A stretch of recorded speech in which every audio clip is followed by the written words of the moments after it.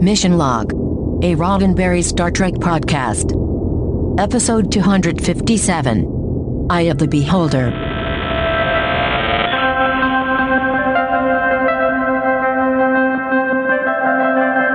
Welcome into Mission Log, a Roddenberry Star Trek podcast. I'm Ken Ray. And I'm John Champion. Each week, we watch an episode of Star Trek, taking it apart for messages, morals, and meanings, and seeing whether it stands the test of time. This week, Eye of the Beholder, the one where many things happen. Or do they? I've got trivia coming up in a moment, but first, I'm going to tell you how to get in touch with us. Mission Log Pod is the address to find us on Facebook, Skype, and Twitter. If you'd like to leave us a voicemail, we would love to hear your voice. 323-522-5641 is the phone number to call. 323-522-5641. Our email address is missionlog@roddenberry.com. Our show website, including Discovered Documents, is at missionlogpodcast.com. And please do remember, we may use your comments on an upcoming episode of Mission Log. And with that, we go to trivia. Or do we? Eye of the Beholder, Ken. It's the one where Captain Kirk and Mr. Spock and Dr. McCoy get trapped by giant snail-like aliens and put into a zoo. You remember that one, right?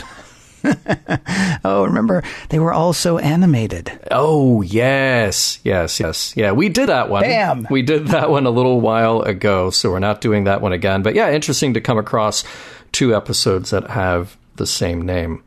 Now, this version of Eye of the Beholder was written by Brannon Braga. He actually contributed the story for it because, of course, let's see, it's creepy, check, it's dark, check, you have the dream state, check. Hey, spoilers. Oh, sorry. Am I a little out of line there? Yeah. Well, I'm just saying, we haven't done the recap yet, so maybe people are like, oh, I didn't know. Maybe there's something of animated Kirk. The teleplay for this episode is by Renee Echeverria, and most recently, the last script of his that we covered was Lower Decks, so not that long ago. And this episode was directed by Cliff Bull, and most recently for us, he directed Liaisons, and he will be back for one more before wrapping it up with TNG, and we will catch up with him at Deep Space Nine again, where he has been contributing as a director since their first season. Hey, Ken, how about that nacelle control room set? How about that? Yeah. How about it? It's a good-looking set. Yeah. Sure. Okay. I mean, for a new, pretty expansive thing, of course, a lot of matte work being done, so you can extend the set virtually. That, for a show late in its run, that's a pretty impressive piece of architecture they got there. So, and as far as I know, the first time we've actually been in the nacelle of a ship. Really? I think so. We've been in engineering many, many times, but engineering is not where the nacelles are. I thought, though, what was the one where they were doing the baryon sweep? Oh, Disaster. Was it Disaster? Oh, you mean Disaster? Okay, maybe, but was it Disaster? Oh, maybe that, yeah. Maybe they were... Where they were doing the baryon sweep. No, that wasn't the one, because Picard didn't have the kids with him. But anyway, I wanted to say that we actually saw the baryon sweep because it went, from the back half of the ship to the front half of the ship, which is why it ends in 10 forward with them almost getting wiped out. Right. So I'm thinking we might have seen them one time before, but I didn't realize you were going to do this in trivia, so, I didn't check it. So fair enough. Never mind. Fair enough. You know what? Hey, you know what we'll do? We'll pretend like that never happened. We're good at that. Now, there is a lot of fun stuff written in the LCAR screens that we see throughout this episode. There are many shots of Deanna pulling up crew records with the people who worked at Utopia Planitia. Lots of details. Some of my favorites. Lieutenant Ziff lived on Omicron Ceti 3, which means that they definitely have contained that spore problem. Or have they? See, I thought you'd come back with that. Pierce served aboard the USS Chicago. There are a lot of ship names in there, but that was one that jumped out at me, having lived there at one time. And his parents were Anita R. and get this, Ambrose W. Pierce, not to be confused with Ambrose Bierce, of course. How droll. Right. Some guest stars to mention this week. Quan is played by Tim Lunabus. Tim worked a lot as a TV guest star in the 90s. In addition to this episode, he appeared on Beverly Hills 90210, Santa Barbara, Saved by the Bell, The New Class. He took a few years off, though, to focus on his family, and then he came back to showbiz, appearing in a handful of series and short films. He also provided a voice for the game Star Trek Away Team. We have Joanna McClory. She plays Maddie Calloway. Joanna lived partly in Japan and actually worked consistently there as an actor in film, TV, and commercials. She has just a handful of professional credits in the U.S. as an actor, this Next Gen episode being the second of those. And she does work frequently, though, on stage and in commercials.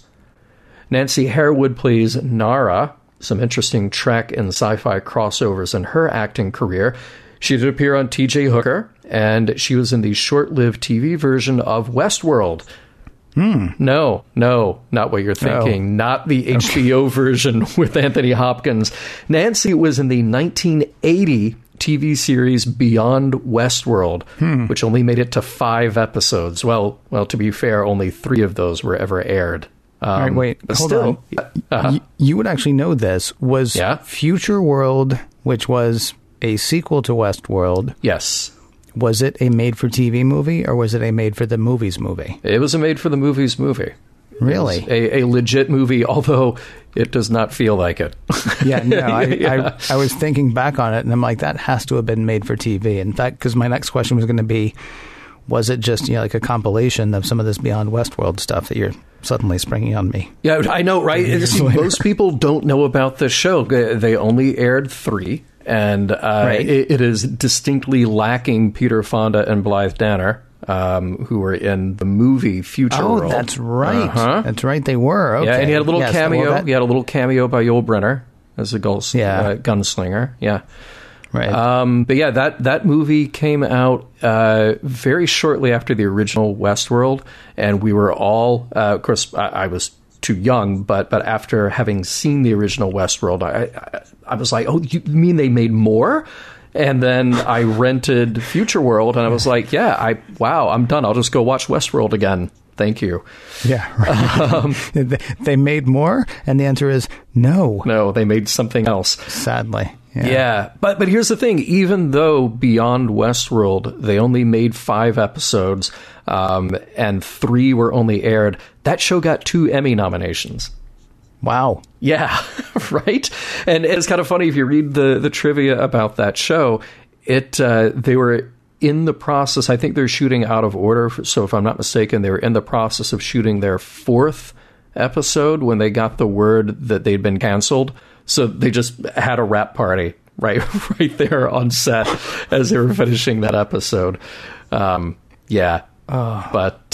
this is Nancy Harewood's only Star Trek appearance. But you can actually go back and get Beyond Westworld on DVD, which I think I might have to do now. And finally, Pierce is played by Mark Rolston. And wow, Mark is one of those constantly working, very prolific actors. He got his start in theater and left the U.S. to study in London. And after working in theater for a number of years, the TV and film credits just started to stack up. He's done voice work in a number of places. He shows up prominently in Saw 5 and 6. He played Gus Grissom in the series From the Earth to the Moon. He's in Aliens, The Departed, and The Shawshank Redemption. The recurring roles on TV just don't stop either. Keep an eye out for him in Trek as well. He will be back on Enterprise for 2 spots in that show. You may be wondering whether there was a B-plot in this episode. There was. But it was so incidental, it did not come up in today's discussion. Not once.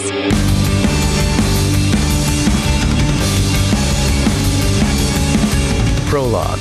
Batman angles. Red alert. Danger. Someone's locked out the control injector controls. Worf and Riker are on the way to the nacelle tube. If things don't get handled, engineering may have to jettison the core. Well, there's your trouble. It seems Lieutenant Daniel Kwan is thinking of throwing himself into the plasma stream. And Riker's like, Lieutenant Dan, it's me, Riker, remember? But Dan doesn't seem to remember. He doesn't even seem to see Riker. I didn't want to do it, says Dan, but I saw them, and they laughed at me. I know what I have to do. And with that, Lieutenant Kwan jumps into the plasma stream, taking his own life. Act 1. No one has any idea what happened to Lieutenant Dan. He seemed happy with his work, fulfilled. He was a good officer with a fine career ahead of him. Amazingly, Picard says he's never had to notify a family that one of his crew has taken their own life. Killed by a tar pit? Sure. Killed by an android? Oh yeah. Beamed into the cold vacuum of space? Of course. But suicide? I really don't want to call his people and not be able to explain this. Troi, Worf, you're on it. Find out why this guy died. As it does, someone taking their own life gets people thinking about their own mortality. I'm kidding. Only the android seems to be thinking about his mortality. Data says he thought about killing himself once. Sort of. He was having a hard time learning, so he thought about wiping his memory and doing a clean install. In the end, he decided not to do it. Great story. In Kwan's quarters, Troi and Worf find everything normal. They'd expected to see signs of internal struggle or something, but everything seems fine. Here we learn that Kwan was half human, half Napian. Napians are empathic, so he may have been a bit of an empath himself. Troi is going to have to talk to Ensign Calloway as well. She and Kwan were dating. The last entry in his personal log seemed almost chipper. After a few long shifts, he was looking forward to spending time with Calloway. Didn't sound suicidal. Calloway's got nothing, by the way. There was something about Dan's supervisor, Lieutenant Nara. Dan thought Nara was threatened by him, but it wasn't serious. Still, Calloway says something must have happened. Dan wasn't the kind of guy who'd off himself. In the nacelle tube, Troi talks with Lieutenant Nara about Dan. Like everyone else, she didn't see this coming. Left alone to look around, Counselor Troi goes to the bulkhead near the plasma tube where Kwan jumped and gets a serious case of the heebie-jeebies. Not just she knows somebody died there. This is much bigger than that. Act 2. Being examined, Troi says she was getting some serious dark empathic vibes. Fear, anger, panic. But there was nobody there. Riker wonders whether Kwan's own empathic abilities might have left some sort of psychic residue sensed by Troi. What she wants to do is go back in again, though Beverly thinks that would be dangerous right now. Let's let your telepathic abilities cool off a bit, then you can go take another look. And take Worf with you. Speaking of, the security chief stops by the counselor's quarters later to see what she's learned of Kwan. The answer is nothing.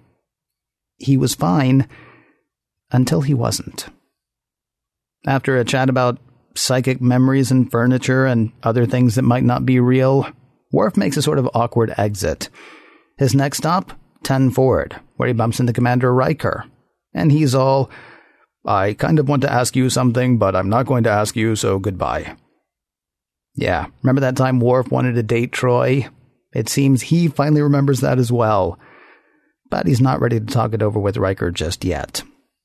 Next day, Troi and Worf are back in the nacelle tube. Troi asks Worf to open the door blocking the plasma stream where Kwan killed himself.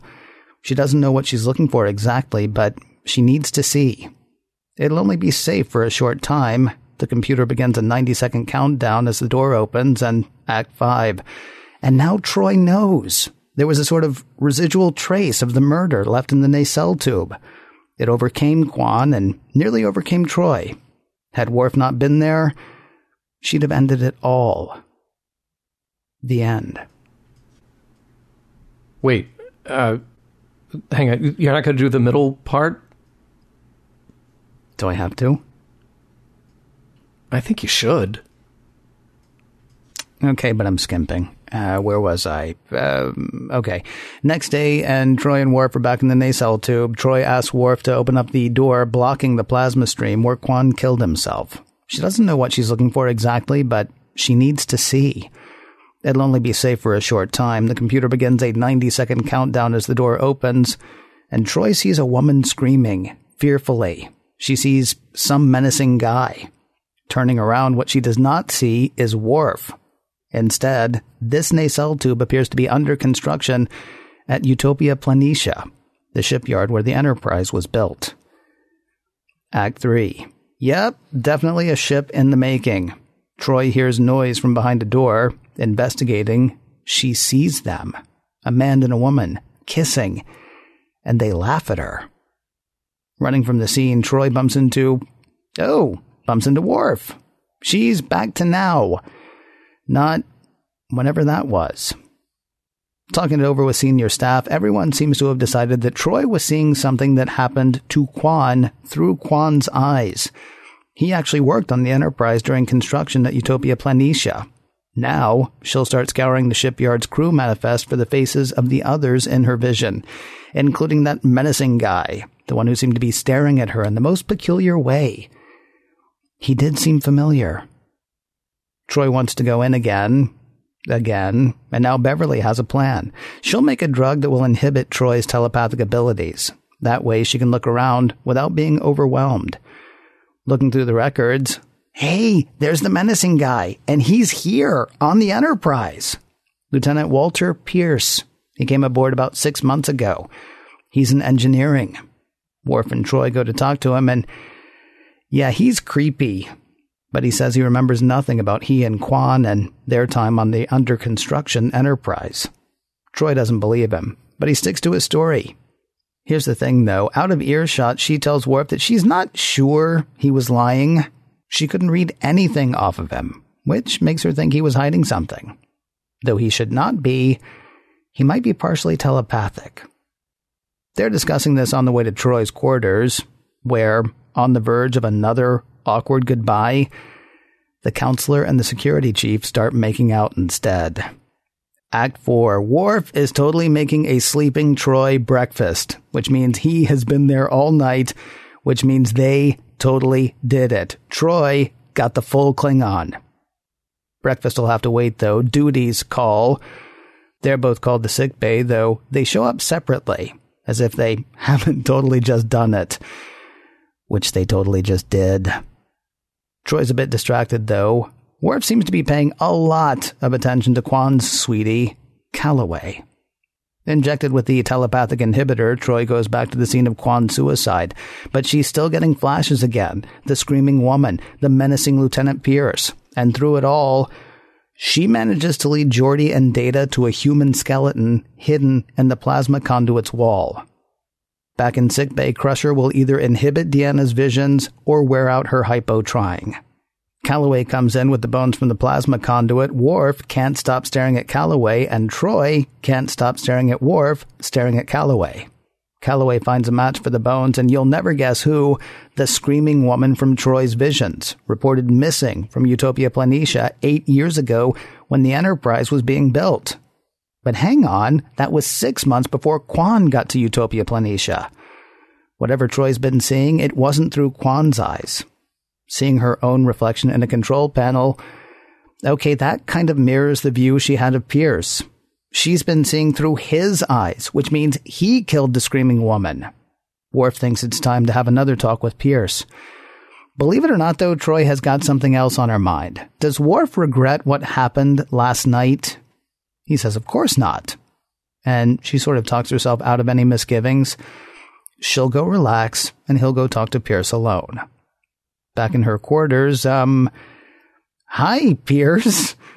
He shows up soon after she gets there, and as is his way, he is menacing. Act 5. Troi calls for security, though Pierce is confused. He says Worf said Troi wanted to see him. Security comes to cart Pierce away, then Troi goes to find Worf in Ensign Calloway's quarters. Using her security override, Deanna barges in and sees Worf and Calloway kissing. And they laugh at her. Troi yells for them to stop, then grabs a phaser and kills Worf. Running from Calloway's quarters, Troi collides with the menacing Lieutenant Pierce. You know what you have to do. And she does know. Troi has to end it all. She flees to the nacelle tube. She stands at the plasma force field. I know what I have to do. She starts to step forward, but at the last second, she is grabbed by Worf. According to the computer, only 20 seconds have passed since Act 2, when Worf first opened the plasma door for Troi. Relieved to see Worf alive, time to explain what the heck just happened. It turns out Pierce was partially telepathic. Records show that he and the screaming woman and the guy that she was making out with were killed in an accidental plasma discharge, but Troi doesn't think so. She thinks things went down the way she saw them. Pierce killed the other two, then took his own life. While there are no bones to be found in the plasma tube, there is organic residue right where the skeleton was in Troi's experience. And now, Troi knows. There was a sort of residual trace of the murder left in the nacelle tube. It overcame Kwan and nearly overcame Troi. Had Worf not been there, she'd have ended it all. The end. You did it. I did it. You did it. I did it. I did it twice, I think. Maybe. You did. You did. I don't know. Hey, there are many cushy jobs on the Enterprise. I'm going to say that working in a nacelle on a starship seems like terrible duty. Those people, they are so separated from the rest of the crew, so separated, in fact, that none of us even know who they are. That's true. Well, it's Nara, and it's, pour one out for Lieutenant Dan, of course. Mm-hmm. Lieutenant Dan, yeah, good. Lots of people there. I mean, it's been 6.5 years. Yeah, that's true. Suddenly, there are people there? Oh, okay. Yeah, you would think that would be automated somehow. Like maybe there could be some exocomps or something doing that. Oh, good plan. Because they must have enlisted in Starfleet by now, I would think. Yes. Unless they gained sentience just to lay around and watch TV? I'm not sure. I will say this for working in the nacelle. It's got to be one of the most dangerous jobs on the ship. Sure. Because, when Riker is trying to talk Lieutenant Dan away from the force field, Nara says, "I'm afraid if we try to get any closer, he'll jump through the force field, making that the crappiest and least effective force field ever."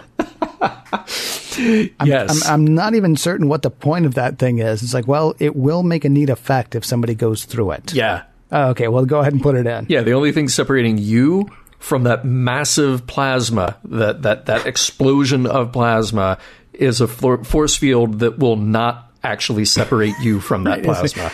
Is a very permeable force field. Yes. Yeah. I guess maybe the thinking is if you're caught in the plasma, whatever, you won't be able to come back in. Oh, good. Yeah, that's really what it's all about. I really don't understand why that was there. That said, that was a fantastic effect. Yes. When Lieutenant Kwan actually jumped into the plasma stream, it was I hate to say it was beautiful because it was a guy taking his life, but it was just, it was so well done. Yeah. And just, really, drives home, the tenuousness of existence, I suppose. There's nothing left of him at that point. It's just, there's that decision. And then once that decision is taken, it's done. Yeah. And I think that's probably giving a lot more credit to that shot than it deserves. But it was beautiful.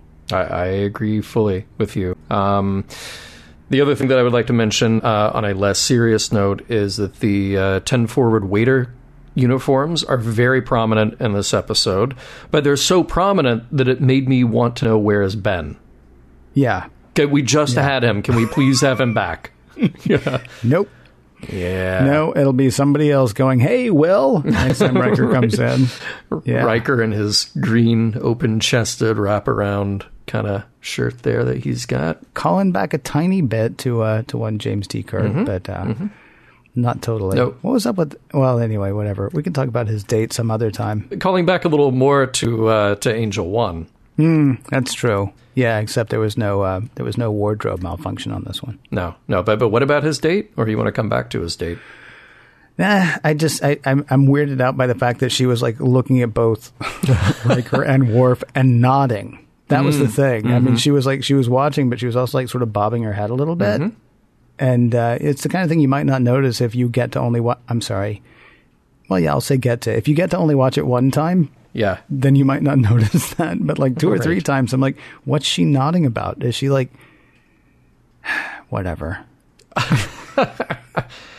Change the subject. We can exceed the warp speed limit again. Yeah, I know, right? That almost never happens. Almost. Yeah. Yeah. Almost. Not since, last time.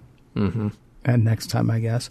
I wondered, actually, and it's interesting to me that you say, so remind me, was it Renee or was it Brennan who wrote the screenplay for Lower Decks?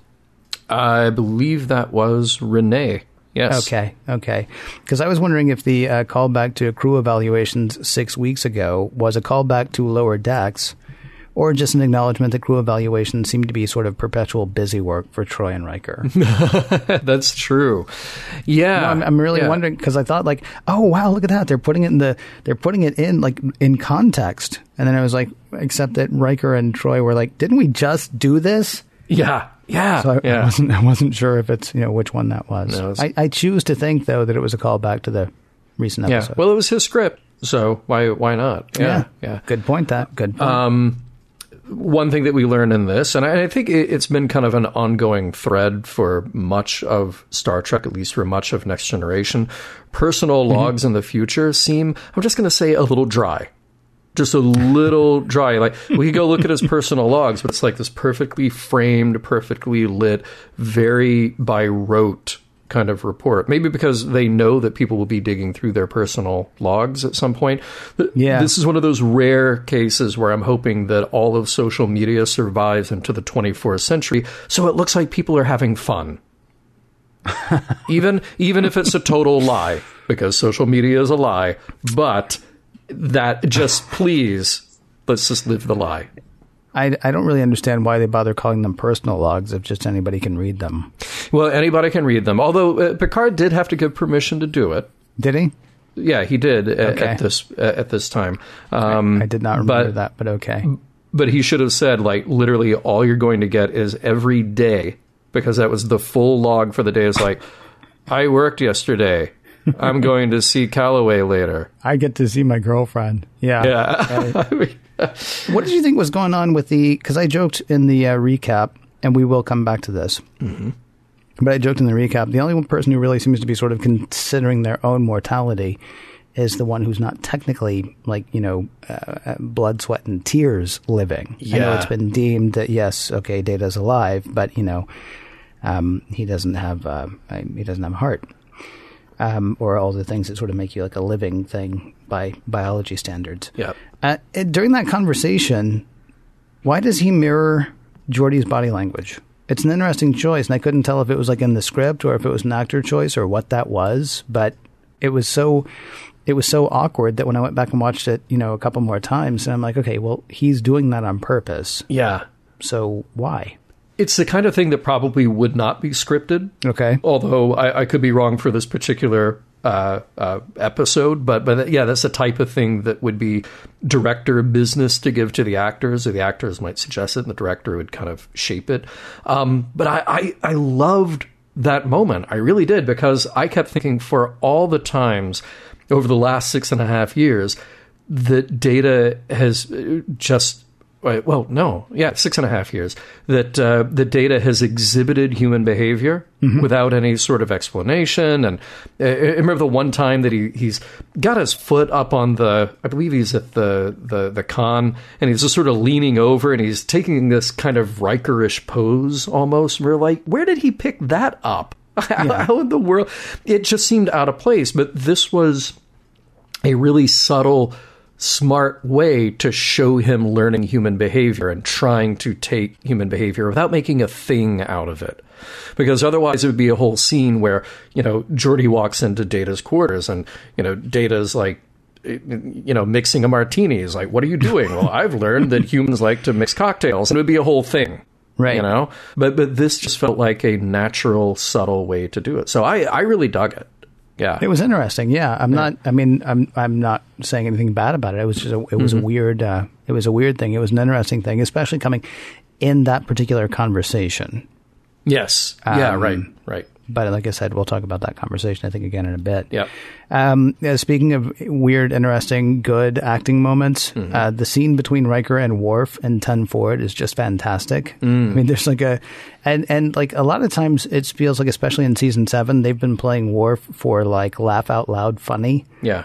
Which a lot of times doesn't work. I mean, there was one episode where that's pretty much all he was there for. Yeah. And, Michael Dorn can sell it, but still, it's like, okay, he's the big, gruff security dude who's also a Klingon. Should I be turning to him for the laughs? But that conversation between them is like, are you asking me about someone? Is there someone I shouldn't be asking about? It was a well played scene. It was good. Yeah. Yeah, speaking of character moments, little acting moments, the one that they gave the creepy vibe to was Nara. And I thought they did a good job of that, making her creepy in that attempt to throw us off about what's really going on and who's really to blame. This is one of those episodes that if you've watched it 2 or 3 times and you know what's happening, then you're just sort of marking time until you get to the end. But the first time you see it, and for me it had been the first time in a very long time since I'd seen this episode, I honestly didn't remember. And they sort of, it's like a big neon sign above Nara that says, suspect her.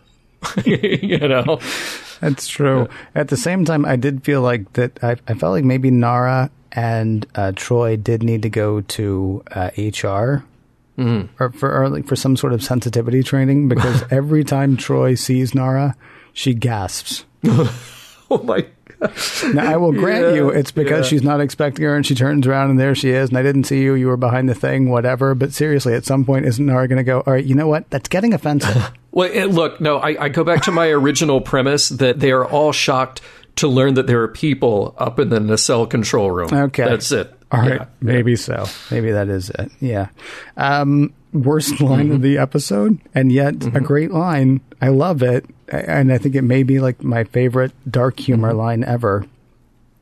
Something terrible must have happened to him, counselor, because it's not like Dan to take his own life. Oh, God. All right, it's really not like anybody to take their own life. I mean, because it's really, and I'm sorry, this is gallows humor. I understand that. It's really the kind of thing you can only do once. It's not, to say it's not like that guy to do that. Now, maybe Maress maybe could have done it. Because, cats, 9 lives. You hear me? Yeah, it's like, she purrs. Right, she killed herself. Well, that's like her. She's like that because she's got 9, and she doesn't believe in conservation. Renee had to have been aware of that when he wrote it. I just feel like it, because it's too odd of a line. It's a ridiculous line. Yeah. It's a ridiculous thing to say. But, okay. Hey, Worf says that he, too, has sought visions in fire. We saw that when he met the Kahless clone. Oh, is that what he was talking about? Yes, we saw that just front and center right there. That is the same. That's the same conversation where he says there are many things that we do not understand, and yet they are real. I don't like it whenever Star Trek tries to do that. I hate lines like that. I am not an empath, but I felt like in her head, Troi was saying, I can't believe I wanted to date you. Yes. Except, of course, maybe she did want to date him, but we'll get to... There's a lot of stuff that we'll get to in a bit, John. Yeah. Look, there's a technical thing that I'm sure that many of our listeners have thought of when they were watching this episode, because I know I thought of it. So is it really that easy to hide a body in the walls of a starship for that long? Well... I mean, again, it didn't actually happen. So, yes. Okay, so... But also bear in mind, the ship was still under construction at the time. It was.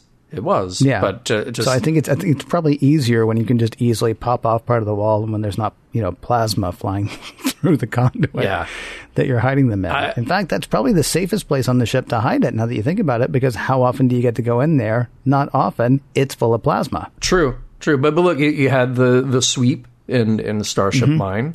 You had all this stuff. But I do, going back to talking about sort of Brandon Braga's take on a script, on the themes that he likes, I thought of Edgar Allan Poe's The Cask of Amontillado. Yes. You know that story, I'm sure. Yes, I do. For the love of God, Montresor. Yes. For the love of God. Right. So kind of a cool, like, gothic horror callback by having that to be a thing in this story. Yeah, cool gothic horror callback. One of those words doesn't belong in there. No, you sure? I'm not sure which. I think maybe one of those. Okay. By the way, thank you very much, Starship Mine. Way to leave me hanging like 20 minutes ago when we were talking about, I was like, was it disaster? It wasn't disaster. Was it disaster? It's Starship Mine. which you actually have here in the notes, and yet just just leave me hanging. That's great, pal. That's okay. 300 people already tweeted to you about it. So. That is very true. That is very true. Mm-hmm. Are you familiar with the website or the Twitter account, You Had One Job? Oh, yeah. Oh, I love it. Yeah. For people who don't know it, it's absolutely fantastic. Basically, it's just photographs of people who have done something completely wrong. So, like a rail will be put up across a stairway instead of going down a stairway, for example, or it'll be attached in like some ridiculous way. You had one job. And I thought about that in this episode because we should remember they were not sent out to solve a murder. They were sent out to find something that Picard could tell Kwan's folks. And what they found is okay, so let me understand. So what I should tell his parents is somebody killed themselves in there 8 years ago, and that's why their son killed himself. Yes. You had one job. Not to belabor the point, but seriously, what actual purpose did that force field serve?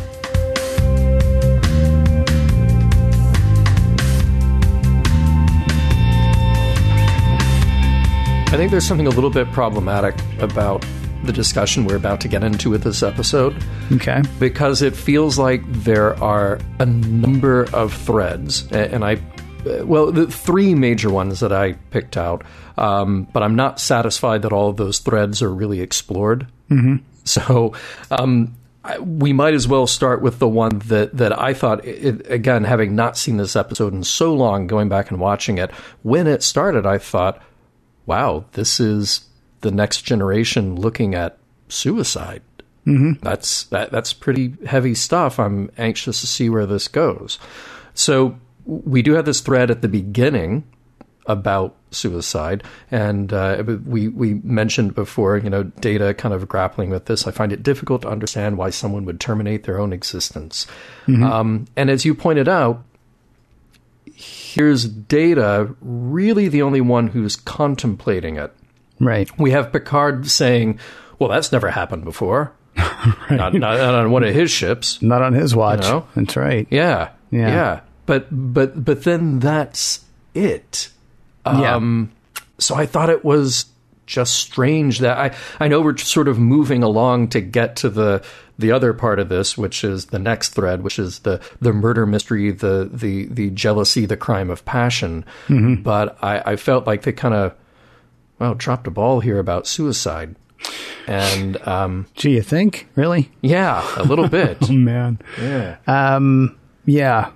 I don't want to make light of the discussion between Data and Geordi, but I also do. Mm-hmm. I'll tell you why I don't want to, because I know that a lot of people take Star Trek very seriously, and so even with that, like, momentary treatment of the situation, I feel certain that there are people out there for whom that conversation might have actually been enough, or that conversation might have been enough to make them maybe think just a tiny bit differently, right? I mean, Data saying, I chose to look at the difficulties I was facing as challenges to overcome and chances to learn, or, words to that effect. I'm willing to bet that there was somebody out there whose life was actually changed, if not saved, by that simple exchange. Mm-hmm. At the same time, it feels just insanely simplistic. It reminded me of the drug conversation that Tasha Yar had with Wesley in season 1. Oh, sure. Do you remember? Yeah. Where we were halfway through the episode, it's like an after-school special, or like the end of a G.I. Joe episode or something like that. Mm-hmm. And even that conversation may have actually been enough to keep somebody on the straight and narrow. Who knows? Because people do put a lot of importance on Star Trek. People do actually go to Star Trek. Some people do go to Star Trek to figure out how they should live. And, so it's possible that even just that lip service to it was enough. And there may even be kids who said no to drugs in the 80s simply because Nancy Reagan said, just say no. I don't know. What I wish is that it hadn't been the android to discuss it, and that he wasn't the only one, thinking seriously about mortality. Yeah. Right? Yeah. And I wish it hadn't ended up being another bleeping ghost story. Yes, thank you. In the end. Thank you. Yeah. There were two things that I kept coming back to.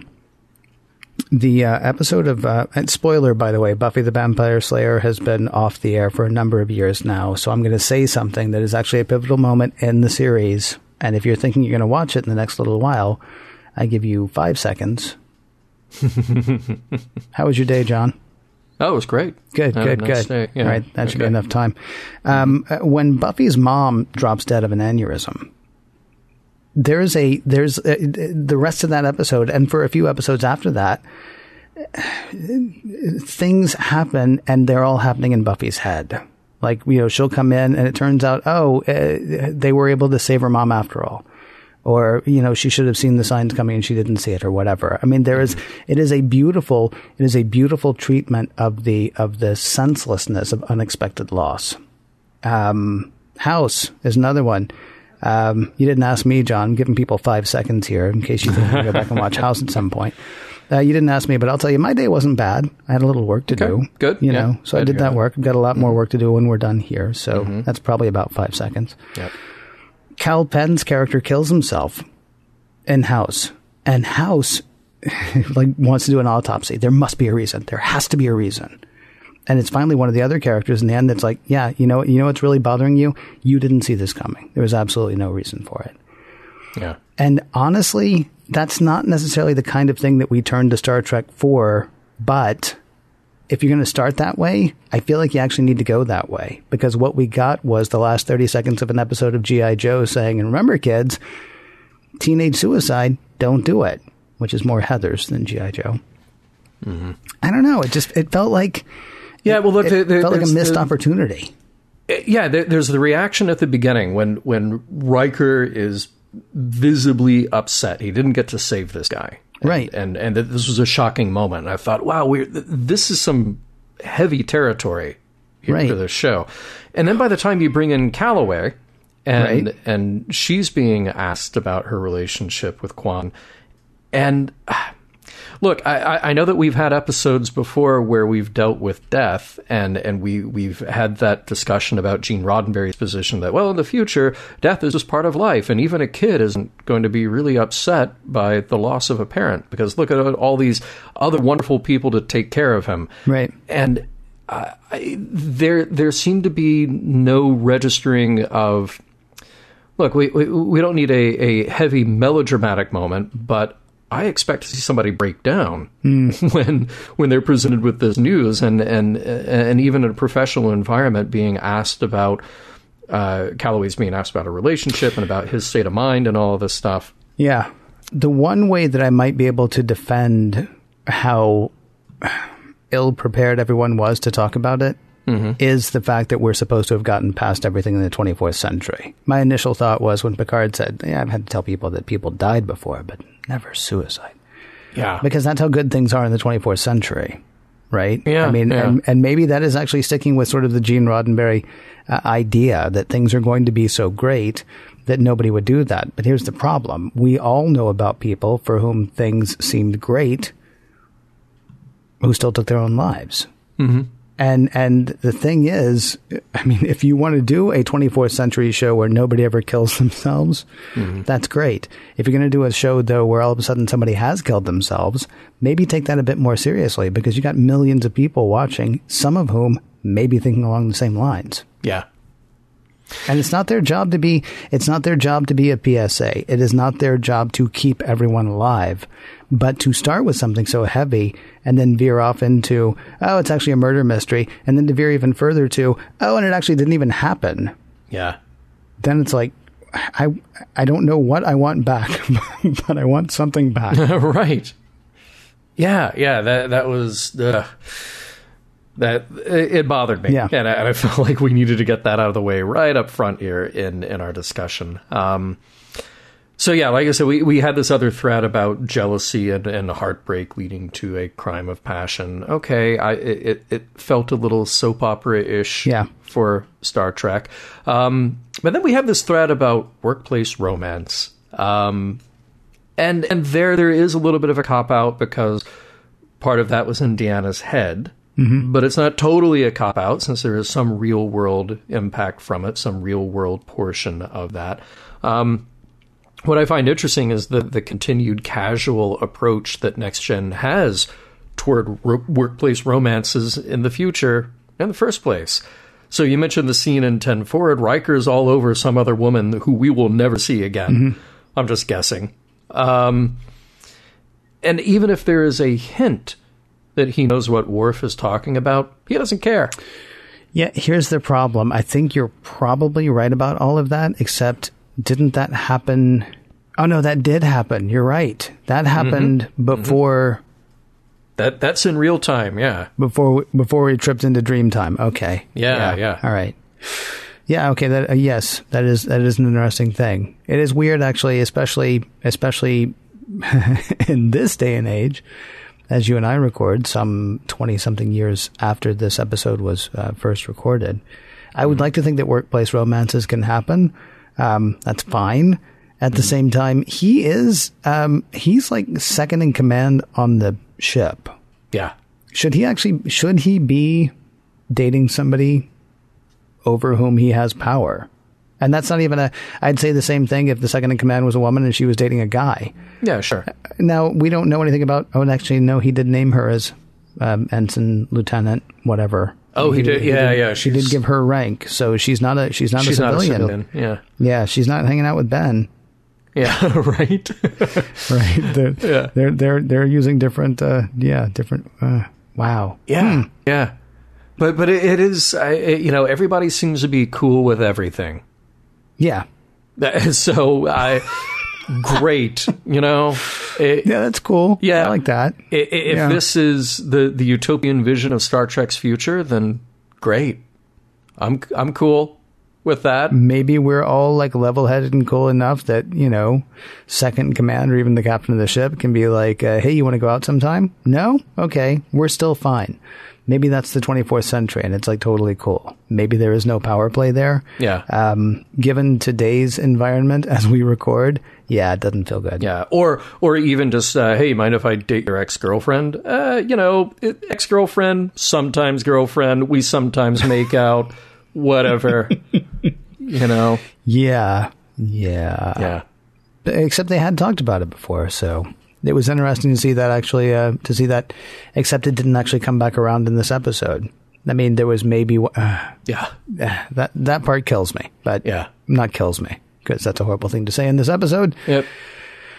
Annoys me, let's say. Yeah. And I guess the only kind of, you're talking about how this turns into a ghost story, and it seems like either Brannon or Renee were reading their ghost lore, because that's kind of the psychic residue is sort of the thing that you hear about with justifying why something happened in this space and why people feel it again in that space. But now we just sort of transplant that to the 24th century, inside the nacelle of a super futuristic starship.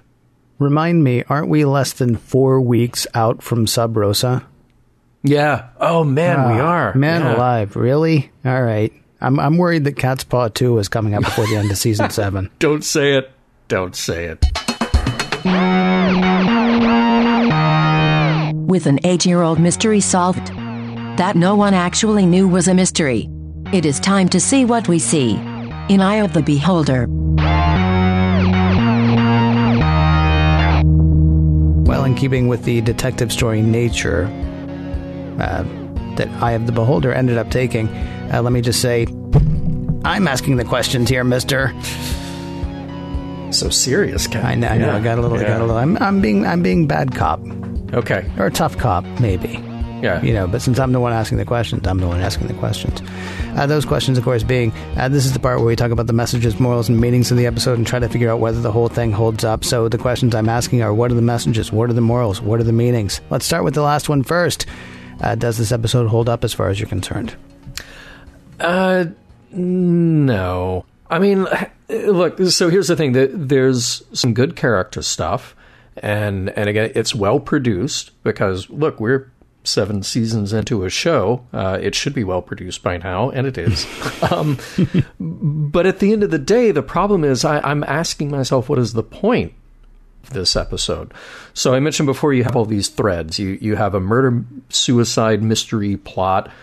You've got this kind of psychic ghost story. You've got the relationship plot with Deanna, and you've got some more mind-bleepery. Mm-hmm. And take all those things, add them up together, and I'm not convinced that you actually have an episode in the end. Remember how, well, I don't have to ask you if you remember, because you brought it up already, and I wrote this note to myself well before you and I got on this podcast together to discuss our notes. And you and I had the same thing, which is, I think back to the first couple of seasons of Next Gen, and you have it trying to deal with some heavy topics like drugs, but then sometimes those fell flat and came across as overly simplistic. And I felt that way about this episode when we started to really think about Kwan's death. But then that was a non-starter because it wasn't really him in his right mind when he did it. And it wasn't really about that. It wasn't a story we got to see played out to its fruition. Mm-hmm. I also, like I said before, I had problems with Calloway's reaction to Kwan's death. And it's nothing about the actor. But nobody ever really breaks down and has a genuine emotional reaction on Star Trek when somebody dies, ever, except for Star Trek II, The Wrath of Khan. But that was earned with, nearly 20 years of investment in that character. So they're feeling it on screen just like we're feeling it in the audience. And that's why that scene still holds up. And this, we're going to forget, a few weeks from now, probably. A few weeks from now, we'll be on an episode and I'll go, remember that thing where it was a ghost story, but it was a suicide, but we don't remember the guy, but nobody ever did anything about it? Yeah, and that's kind of the problem here. So at the end of the day, what's the episode? Well, it's this sort of soap opera, a love triangle gone bad, but that was the ghost story. So then we're left with a Deanna joke at the end. And I believe somebody who wrote in about this episode said that I half expected that to end with a freeze frame and a slap on the back. Yeah, I didn't even mention that, but yes, it's terrible. Mm-hmm. Yeah, that's all you need to know. Is that your summation about whether it holds up or not? No, it was a terrible joke at the end. I mean, there's not even because there might have actually been a moment. Look, because we... Okay, if the question is, does the episode hold up? The answer is no. This is like an episode of Medium, or like an episode of, not Pet Cemetery. What was the other one? The Dead Zone. Right, where they could touch something and they could know how somebody was going to die, or they could touch something and they could find out something about something psychically or whatever. I didn't actually watch Medium. I did watch The Dead Zone, but it's been a few years. The TV series, that is, with Anthony Michael Hall, not the guy who was on the first episode of Discovery, by the way. Fun fact. No, but you would think. You would indeed. Mm-hmm. We have a suicide that's actually not a suicide. We have an after-school special treatment of the topic of suicide. That we have a murder mystery that's not really a mystery and that we shouldn't even know about. And we have, a romance that was hinted at a few episodes that's finally getting going, except, whoops, no, it isn't, because all that happens in her head. And we don't even know if what's happening in her head is something that she's actually thinking about and something that she actually wants, or is this just the hallucination giving her pieces of her life that look like the pieces of Pierce's life so that she can sort of make sense of the whole thing, right? Yeah. Meanwhile, Riker should still be pretty screwed up by the fact that he was unable to save a member of his crew. So all of this was done to satisfy somebody's desire to tell a ghost story again. And we just had one 4 or 5 weeks ago. And, they're not... That's my summation. That's my summation. Because I know I haven't brought it up in a while because we've always known that TNG was going to end. We're very close to the end now of TNG. Yeah. And this was a waste of 48 minutes. I mean, and I wish it hadn't been, because the whole, Kwan's suicide could have been a pivotal episode of Star Trek. You were talking about heavy topics that we've hit earlier. Half a Life. Yeah, absolutely. Half a Life was an amazing treatment of the whole idea of death and dying, especially because he was there to discuss it before he died. Yeah. And until maybe you think, oh, well, they've already done it then, who cares? Except this was a very different thing, and it just falls incredibly flat, I think. Yeah. Yeah, it's unfortunate. And like I said, at the end, I just feel like, okay, what's the point? Are we really just marking time here? So then I look for a message, and I don't really know that I'm finding one. There are a few little tiny ones, I think. I mean, suicide is bad, and it's weird to say that that's going to be a tiny message in this episode, but it is a tiny message in this episode, which is one of the big problems of the episode. Yeah, precisely. Yeah. Record keeping in the 24th century is just the worst. Because they should have known that they had a somewhat telepathic guy. Mm-hmm. I mean, building the ship. I mean, not because got to root them out or anything like that, but like his grandmother was from Beta Z. That means he's going to be at least a little bit telepathic. Probably. Yeah. But it took like a bunch of looking back into it to find that out. So record keeping in the 24th century, granted, we did have a world war. I understand. Which I'm given to understand is probably worse than the world wars we've had so far. There was one other, and it's like a minor throwaway thing. Don't jump to conclusions. They all decide that it's Quan whose experience Deanna is having, right? Mm-hmm. It wouldn't have helped much to find out that it was just some other guy, which is what it ended up being. But they jump immediately to, well, we know it was Quan. And actually, they don't know that it's Quan. And yeah, that gets us, I guess, into Act 4. And then we find out, oh, no, it turns out we were wrong about that. It's like, yeah. And then you get to the end and you find out, oh, we were wrong about everything. Yeah. That's my summary. Yeah, look, again. Exactly. I thought that this was leading to something important. And I feel like I was robbed of that. So I didn't even...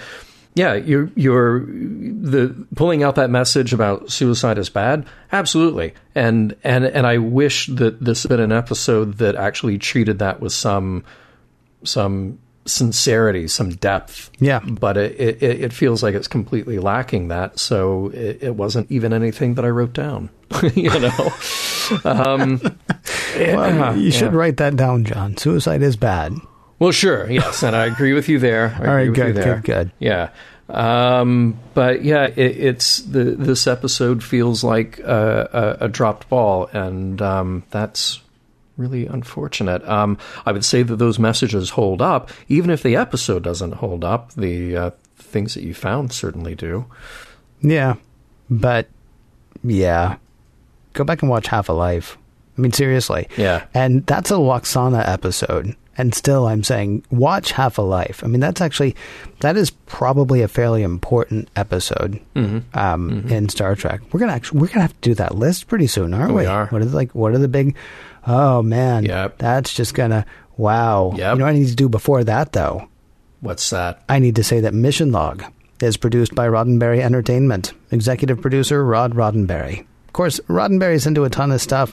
They're really big in the podcast game. I don't know if you know that, John, but they are. No, I wasn't aware. Oh, sure. You got your Women at Warp over there. You got your Priority One. You got your Mission Log Live, and of course, you got your Mission Log. And more shows a-coming. So podcasts.roddenberry.com would be the place to find out about those. Podcasts.roddenberry.com. If you want to help support this show specifically, patreon.com/missionlog is the place to find out how.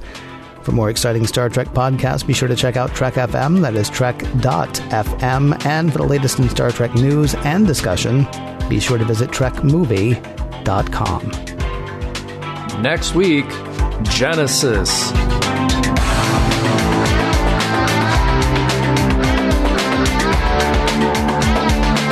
Some of the music for Mission Log provided by Warp 11, online at warp11.com, and from the album Messages by Key Theory, free to download at kitheory.com.